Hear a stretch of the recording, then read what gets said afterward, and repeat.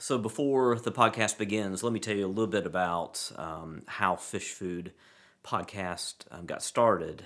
It was really born out of conflict and struggle. Some of it was my own struggles as a pastor, coupled with over 20 years of hearing thousands of others facing difficult circumstances. And I believe that humble vulnerability is the beginning of not only surviving a hard situation, but actually thriving in the midst of it. And these are stories of real people that are confronted with how to respond to their struggles while learning to trust in God's mercy and grace. And if you like what you hear, three things would be incredibly helpful. One, pass it along. If you know of someone that these podcasts would benefit, please share. We are creating these for that purpose.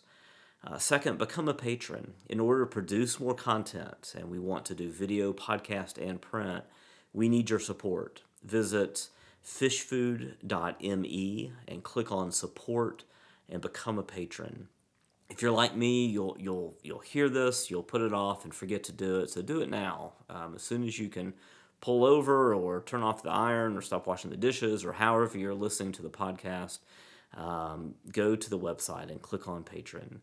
And then thirdly, if you or someone you know has a story of God's restorative mercy and are willing to share, please write to us. We'd love to hear your story, and we might be able to use it for a future podcast. Thank you for listening. Enjoy the podcast. Hello, folks. This is your host, Corey Pelton, and this is Fish Food, providing morsels of hope to a hungry world.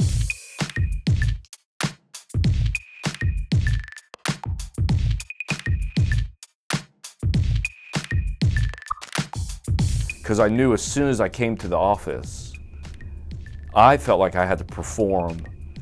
I had to people please. I had to solve problems. I couldn't say no. It was more godly to burn yourself out than it was to rest. It was a lack of faith. It was a lack of trust. It was a lack of understanding how God's gifted me in different roles of authority.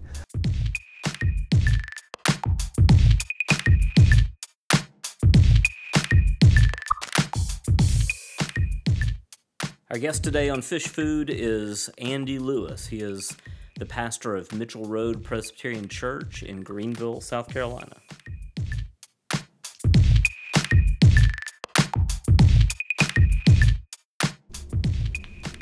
All right, Andy, thank you for being with us on Fish Food. Yeah, I appreciate it. yeah, glad to do it. It's my honor, Yeah, privilege. Well, I know it's taking time out of your day to do this, and that's a wonderful thing. Thank you. It's fun. No, thanks for Cool. asking. So you're a pastor of Mitchell Road Presbyterian Church. How long have you Yep. been here? So I've been here now for almost a little over 20 years. Came right out of college as the youth pastor in 1997. And then stayed here while we went to seminary and assistant pastor for a couple years after that, and then senior pastor for 10 plus years or so. So So where'd you grow up then? So my family's all from the north, basically, Pennsylvania, Western Pennsylvania, and then we moved down to Rock Hill, Rock Thrill as I like to call it, South Carolina. So my junior high school years were there. So I didn't know Greenville really. I don't think I actually ever visited here until I took the job. I think that was the first time I ever visited Wow. Greenville. Yeah. So you, how did you get into ministry then? Were you? Yeah. My dad took me, when we moved south from the Pittsburgh area, my dad was asked at work all the time, where do you go to church? And he didn't have an answer. And he is not, that I know of, a believer.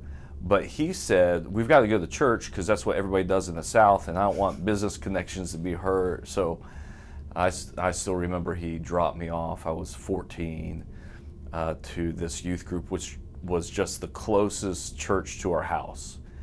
And he said, this is just kind of like Boy Scouts. You get to go whitewater rafting and on ski trips, and it's just kind of what we do in the South. So just go to youth group, and you don't have to believe any of this. I don't believe any of this, but this is just what we do. And so that was my first experience into church world. And so it was, I didn't come from like the normal kind of background of Christian home. I didn't know the story of David and Goliath until I was like 18 or 19. I just didn't grow up in a church home like that. So through that process, I became a believer. And then it's a longer story, but through that process, eventually came into ministry.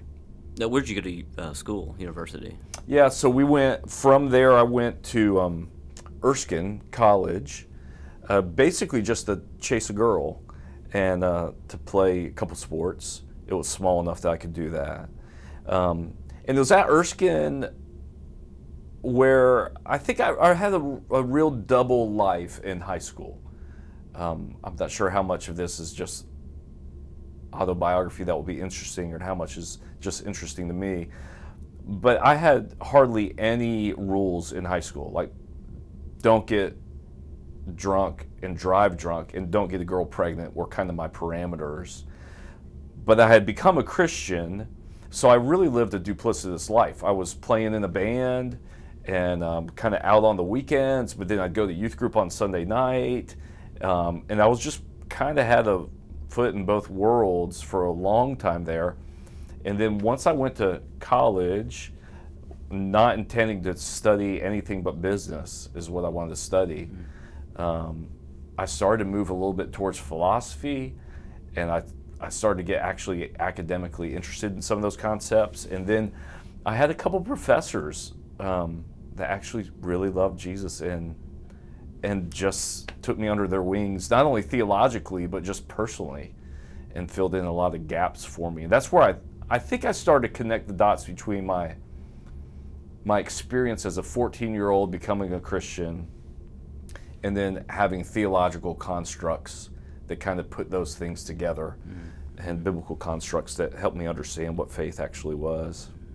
So coming out of Erskine, you got a job as a youth director here at Mitchell Road. And were you going then to RTS Charlotte? Were you commuting? Or? No. Well, I took the job at Mitchell Road only because my wife was a year behind. And the guy who led me to the Lord when I was 14, Todd Erickson, he called me up and said, he was either going to go to Mitchell Road or this place called Christ Community in Nashville. And he said, look, you got to wait on your wife to graduate before you can marry her anyway, or your future wife. So why don't you just give me 2 years in youth ministry, then y'all can get married, and then you can go get your MBA or your law degree, which is what I wanted to do, and you can be done with the rest of your life, go on the road you think you have planned for yourself. And so 2 years in youth ministry turned into 3 years in youth ministry. And then I decided to go to seminary, not to be a pastor. I wanted to be a professor. Got into a PhD program and realized, I'm not sure this is what it's cracked up to be. And at that point, I think I knew God was calling me into ministry. I just didn't want to do it. And my heart is such that God has to basically use carrots to get me to obey. Like I'm just not obedient enough. And so if he said, my plan for you is to be a pastor, I would have just run for Montana and tried to hide from him. So he basically backdoored me into youth ministry, got me to seminary with the promise of being a professor somewhere, and then got me into assistant pastor and got me into being a senior pastor through a bunch of bait and switches. It's kind of how he had to accommodate to my disobedience. And that took a long process. I didn't, and maybe this is part of my story, not growing up in a church home, I had no model of what a pastor should or would be besides guys I saw on TV, and I knew I wasn't like them. And pastors to me seemed devoid of personality or devoid of struggle and it didn't seem like they enjoyed life or music or food or anything else. And those are all conceptions that I had as a high school kid. So when the Lord started moving me more towards the ministry, it just took a long time to figure out what that would look like for me. I just didn't think my personality fit the mold of being a pastor. So yeah, that's how it kind of, I have a kind of a different road. To answer your question, I went to Erskine Seminary for a couple years. Right. Just because I could get in and out in 2 years. And and you have an unusual, it was an unusual transition when you came on as the senior pastor here. That doesn't happen very often. Can you talk about that for just a second, how that happened? Yeah, it was a unique experience. The prior pastor, Randy Smith, who's a great friend of mine to this day, decided that he was called more towards the counseling practice. So he left the senior pastor ministry to go into counseling and pastoral counseling. And he suggested that I would take his position. Of course, you can't just do that in our Presbyterian circles. So we had to go through the whole process of sorting through that and whether I was called, whether the church wanted to call me. And it was good. The best thing, looking back now, the best thing about it is at that point, I had already been rebuked by elders for stupid things I did when I was a youth pastor. They had seen my wife and I have 3 kids. They had seen us grow up. They had seen us make mistakes. And so the benefit of staying at the church and kind of matriculating through was I couldn't really impress them. They already knew who Andy was. I still tried to, which is part of my story. But there's also a great freedom to know that I was already known by them and they were already kind of known by me. We already saw each other's warts. Right. So do you think it was for the church, was it hard to, because typically what I've seen is that when a church begins looking for a new pastor, they tend to look for somebody who has had lots of experience, especially in the size of a church like Mitchell Road. Was it hard for some people to wrap their heads around hiring somebody that was already in the church and that was, how old were you when? I was 31. Yeah, so that's young for a church this size. Yeah, looking back, and I've told some of the elders who were on the committee at that time, looking back, I think I was actually the wrong hire. I don't think 31 is necessarily too young to be a senior pastor. I think 31 was too young to be the senior pastor of a church like Mitchell Road. And that's nothing against who this bride is. I love this church. I loved her then, I love her now. But probably what they needed and who I was, there was a bit of conflict there that we had to kind of work through. And so it was difficult. And yeah, there were, of course, some people who were upset. I mean, it's put to a vote, so you know the numbers of people that vote against you. Right. I'm sure there's some people that could not see me as a senior pastor. They could just only view me as a youth pastor. And to be quite honest, I had a hard time with the transition. I had a hard time trusting my own call. I had a hard time trusting the authority position God had given me, which I think led me in those first couple years to cause myself a lot of self-inflicted wounds that just came out of immaturity, for lack of better words. Sure. Let's talk about that a little bit. What have been some of your toughest struggling points of your ministry so far? I have a ton of them, but there's one scene I think I would say that kind of culminates it all. I remember, I might get choked up when I share this because it's very rare that I share this, although I have shared it before.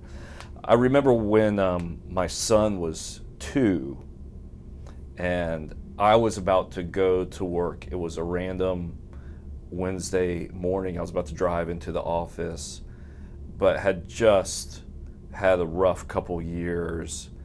And I remember holding him and kind of rocking. I was sitting on the floor with him in my living room and kind of rocking him back and forth and crying fairly uncontrollably. And my wife came in and she said, well, just give me Daniel. Just give me Daniel. And I think she was like, what is going on? You're clutching onto your son, crying. Like, let me have the kid and you can figure out what's happening with you. And I kept saying, no, I can't give him to you. I can't give him to you. I can't give him to you. And it took a fair bit of counseling and self-examination to figure out what was going on. But at that moment, that scene kind of culminates the picture for me for that struggle early on in ministry, which I'm not out of yet, which was I was convinced at that moment that Daniel was the only one I didn't have to convince to love me or I didn't have to perform for. And so I just couldn't let go of him. Right. Because I knew as soon as I came to the office, I felt like I had to perform. I had to people please. I had to solve problems. I couldn't say no. It was more godly to burn yourself out than it was to rest. It was a lack of faith. It was a lack of trust. It was a lack of understanding how God's gifted me in different roles of authority. But at that moment, I was convinced beyond a shadow of a doubt that my 2-year-old son was the only one who would just love me for me. Right. And so that started probably a period of depression that lasted pretty intently over a period of years, even to the point of considering self-infliction. I never got to the point. I know the signs well enough to know when thoughts of self-harm should be really considered as a cry for help, and when they should just be considered as serious, and we should probably always take them serious. But I also knew at that point, I know I'm not thinking clearly about myself, so I don't even know how to assess whether I'm thinking clearly about my own thinking. And yet ministry continues, and you still have to get up and preach every 7 days. It's just amazing. Sunday comes around every 7 days. And you feel like you can't have a bad day, and then you start to struggle with, am I just faking this? Am I just being hypocrite? How do I possibly ask the elders for help? I have to convince them that I can do this job so they don't think they made a mistake in hiring me. So I can't show weakness. So it was a pretty vicious cycle there for a little while. Yeah. And still can be. I mean, that pattern, that minefield is never very far outside my front door. Right. So the manifestations of trying to cope with that were more performance. Yeah. Digging in more deeply. How did that affect your family, your coworkers? Did they see it, or were you able to kind of hide it? And yeah, I've always been fairly vulnerable with things. Sometimes to a fault. So I think a large number of people saw some of my struggles. But I'm also a kind of guy that doesn't like to ask for help. And so I think it manifested in a lot of people feeling very frustrated. Because they wanted to love me, they wanted to help me, I just wouldn't let them. And oddly enough, I have a strange familiarity and comfort with being a martyr. So I feel somewhat good about feeling bad, I guess is the way to say it. and don't always feel good about feeling good. And so my martyrdom syndrome kind of played into that, which led, it manifested in any number of ways, frustrating my friends, overwork, making my wife feel isolated and not a part of the ministry, then probably an illogical bitterness towards the ministry and cynicism of congregation members that would just want something, and that would just feed my own martyrdom, and ultimately an isolation from Christ, because I didn't want necessarily help. I wanted to be able to work my way out of it. So, I mean, I feel as though it's just like a, sometimes depression is a bomb going off, and it takes a while to figure out where all the shrapnel went. It's a great question, Corey. I need to think more about it. Well, even as you're talking, calling it martyrdom, there's a sick comfort in the misery. Because I think you feel like you have some sort of control over it, but you really don't have control over it at all. You think you do. I mean, because you can feel it. Right. You can keep people at bay, or you can let them in. So no, I appreciate you sharing that. So, you've used some past tense words, but you've also said, but I'm still struggling. I'm still working this out. How did Christ? What are some characteristics about Christ, or some particular promises from the Scriptures, or some provisions, external provisions that He brought to you to help you begin to maybe turn a corner? I mean, there's a lot, and so let me try to summarize both some kind of internal things and some external things that happened. One of the external things that happened was God had put around me a lot of older pastors that were vulnerable with me, and for whatever reason took an interest in me. And I remember one in particular. I preached on this a couple weeks ago, actually. I called him and I said, I just don't think I can do ministry for like another 4 years. I don't think I'm going to survive this. And he said, oh, Andy, it doesn't matter. Who cares? It so took me off guard. And I said, what? He said, you don't need to worry about being a pastor. You need to figure out how to be a Christian. Oh, yes. And that, That's right. That kind of shocked me. It was like smelling salts for the quarterback before he goes into the game. That kind of shocked me back to, this is not about how good I preach or whether people are like me or not. This is about whether I'm enjoying Jesus. And then another pastor said to me, I won't share their names because I don't have permission to, but another big name kind of in our circles, really spent a lot of time with me and said, you have to live by these 3 rules. What other people think of you is none of your business. And if you spend time thinking about what other people think about you, it will kill you. And the only thing that matters is to think about what God thinks about you. That one was so good. That took a long time to kind of digest. I still kind of digest and that's really tough. Yeah. Because those voices haunt you. I mean, Yeah. I find that those voices haunt you. Again, you kind of go back to that feeling of what other people think of you, and it's hard to. It's constantly coming back out of it to go, okay, no, that's not important. That's tough. Yeah, and you start. It's very easy as a pastor to start running a personal PR campaign rather than just enjoying Christ. Ironically, the Psalms helped a ton. Of course, Psalm 139, where can I go from your spirit? Where can I flee from your presence? If I go to the heavens, you're there. If I make my bed on the depths, you're there. If I rise to the wings of the dawn or settle on the far side of the sea, even there, my hand will guide you. My right hand will hold you fast. That idea of, okay, I'm here, says Jesus. Where do you possibly think you could go where I won't be there? That helped tremendously.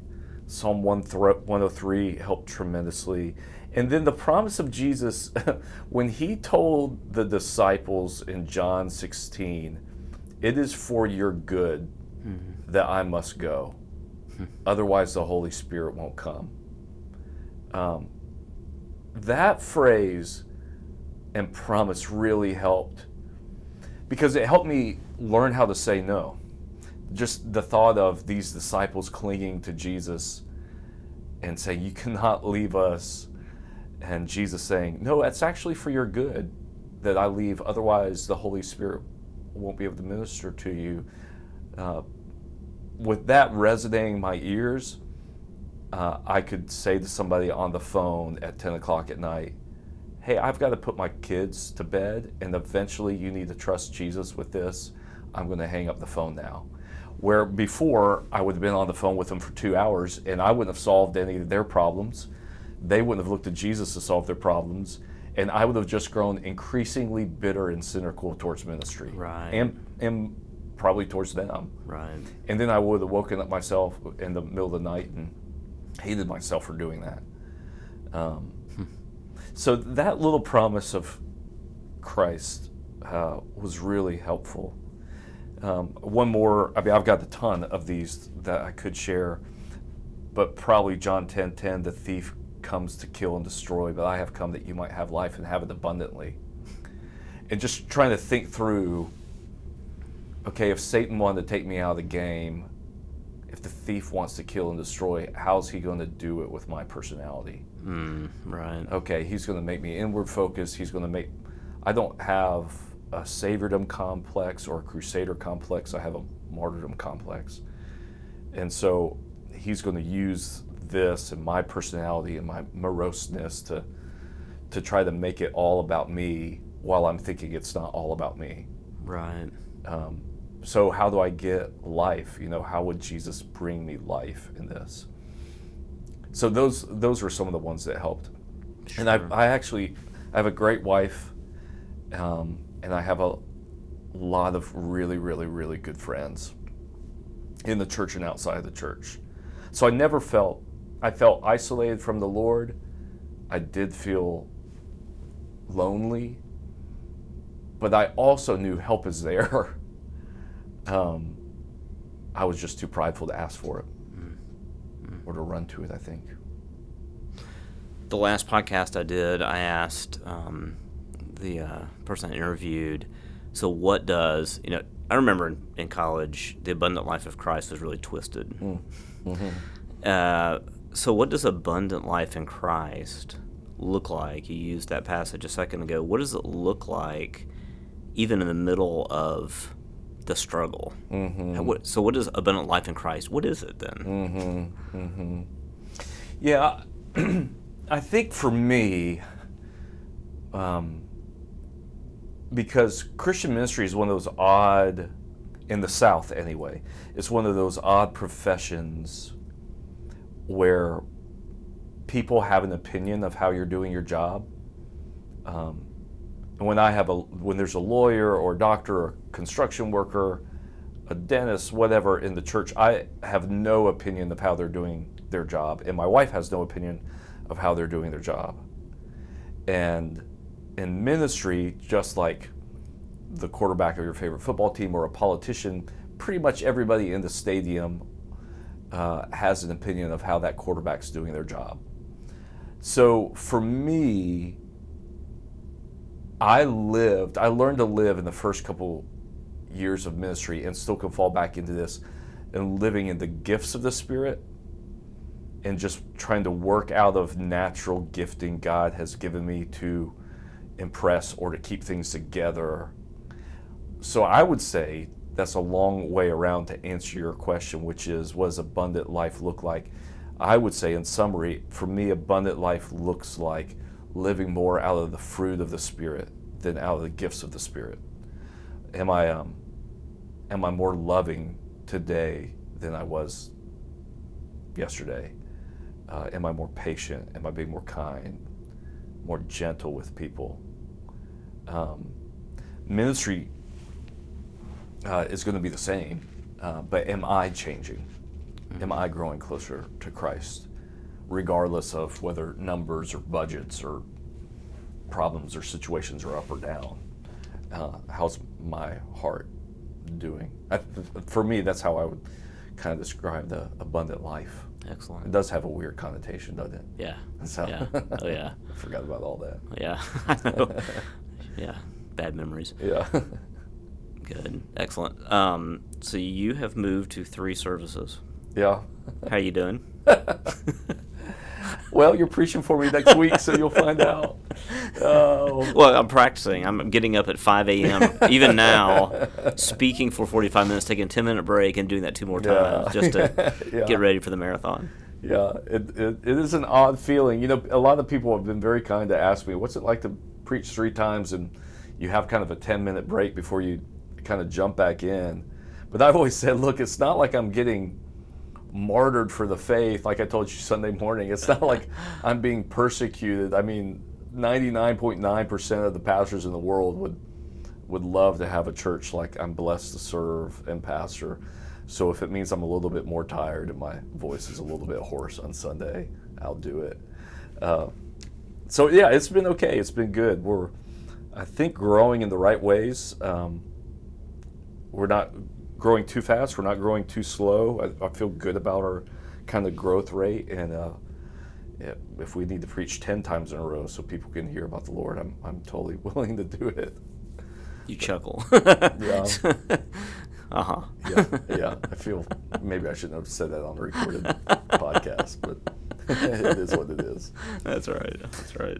Yeah. Well, good. Well, thank you, Andy. I appreciate it. That's incredibly encouraging. Yeah. Incredibly encouraging. Yeah. I'm glad to help however I can. I feel like the Lord meets all of us. We all have our own stories. And I think one of the things that I feel like I'm learning now is how to just be honest with myself, which I really struggle with. I see a counselor now, which is, I think I feel like every person in ministry, before you get ordained, should have to be able to say, this is the name of my counselor I've already established a relationship with.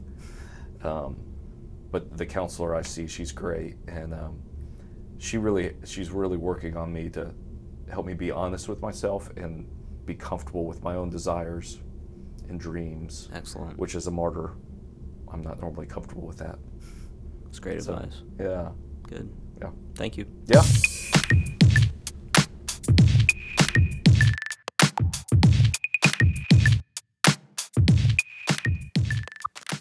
Second Corinthians chapter 1, beginning at verse 3, reads, Blessed be the God and Father of our Lord Jesus Christ, the Father of mercies and God of all comfort, who comforts us in all our affliction, so that we may be able to comfort those who are in any affliction, with the comfort with which we ourselves are comforted by God. Those who are interviewed in the Fish Food podcast are people who have uniquely received God's mercy in their situations and have been willing, with humble vulnerability, to share that mercy with the public. I want to say a big thank you to them for their bravery. May God bless them and bless their ministry to others. Be sure to visit us at fishfood.me and do those 3 things that will help you and benefit us. 1, share these podcasts with those who may benefit from it. Secondly, become a patron. Go to our website, click on support, help us to continue this. And then thirdly, if you know somebody with a story of God's redemptive mercy, restorative mercy in their lives that would be willing to tell their story, shoot us an email. The ability to do that is on the front page of our website. Thank you very much.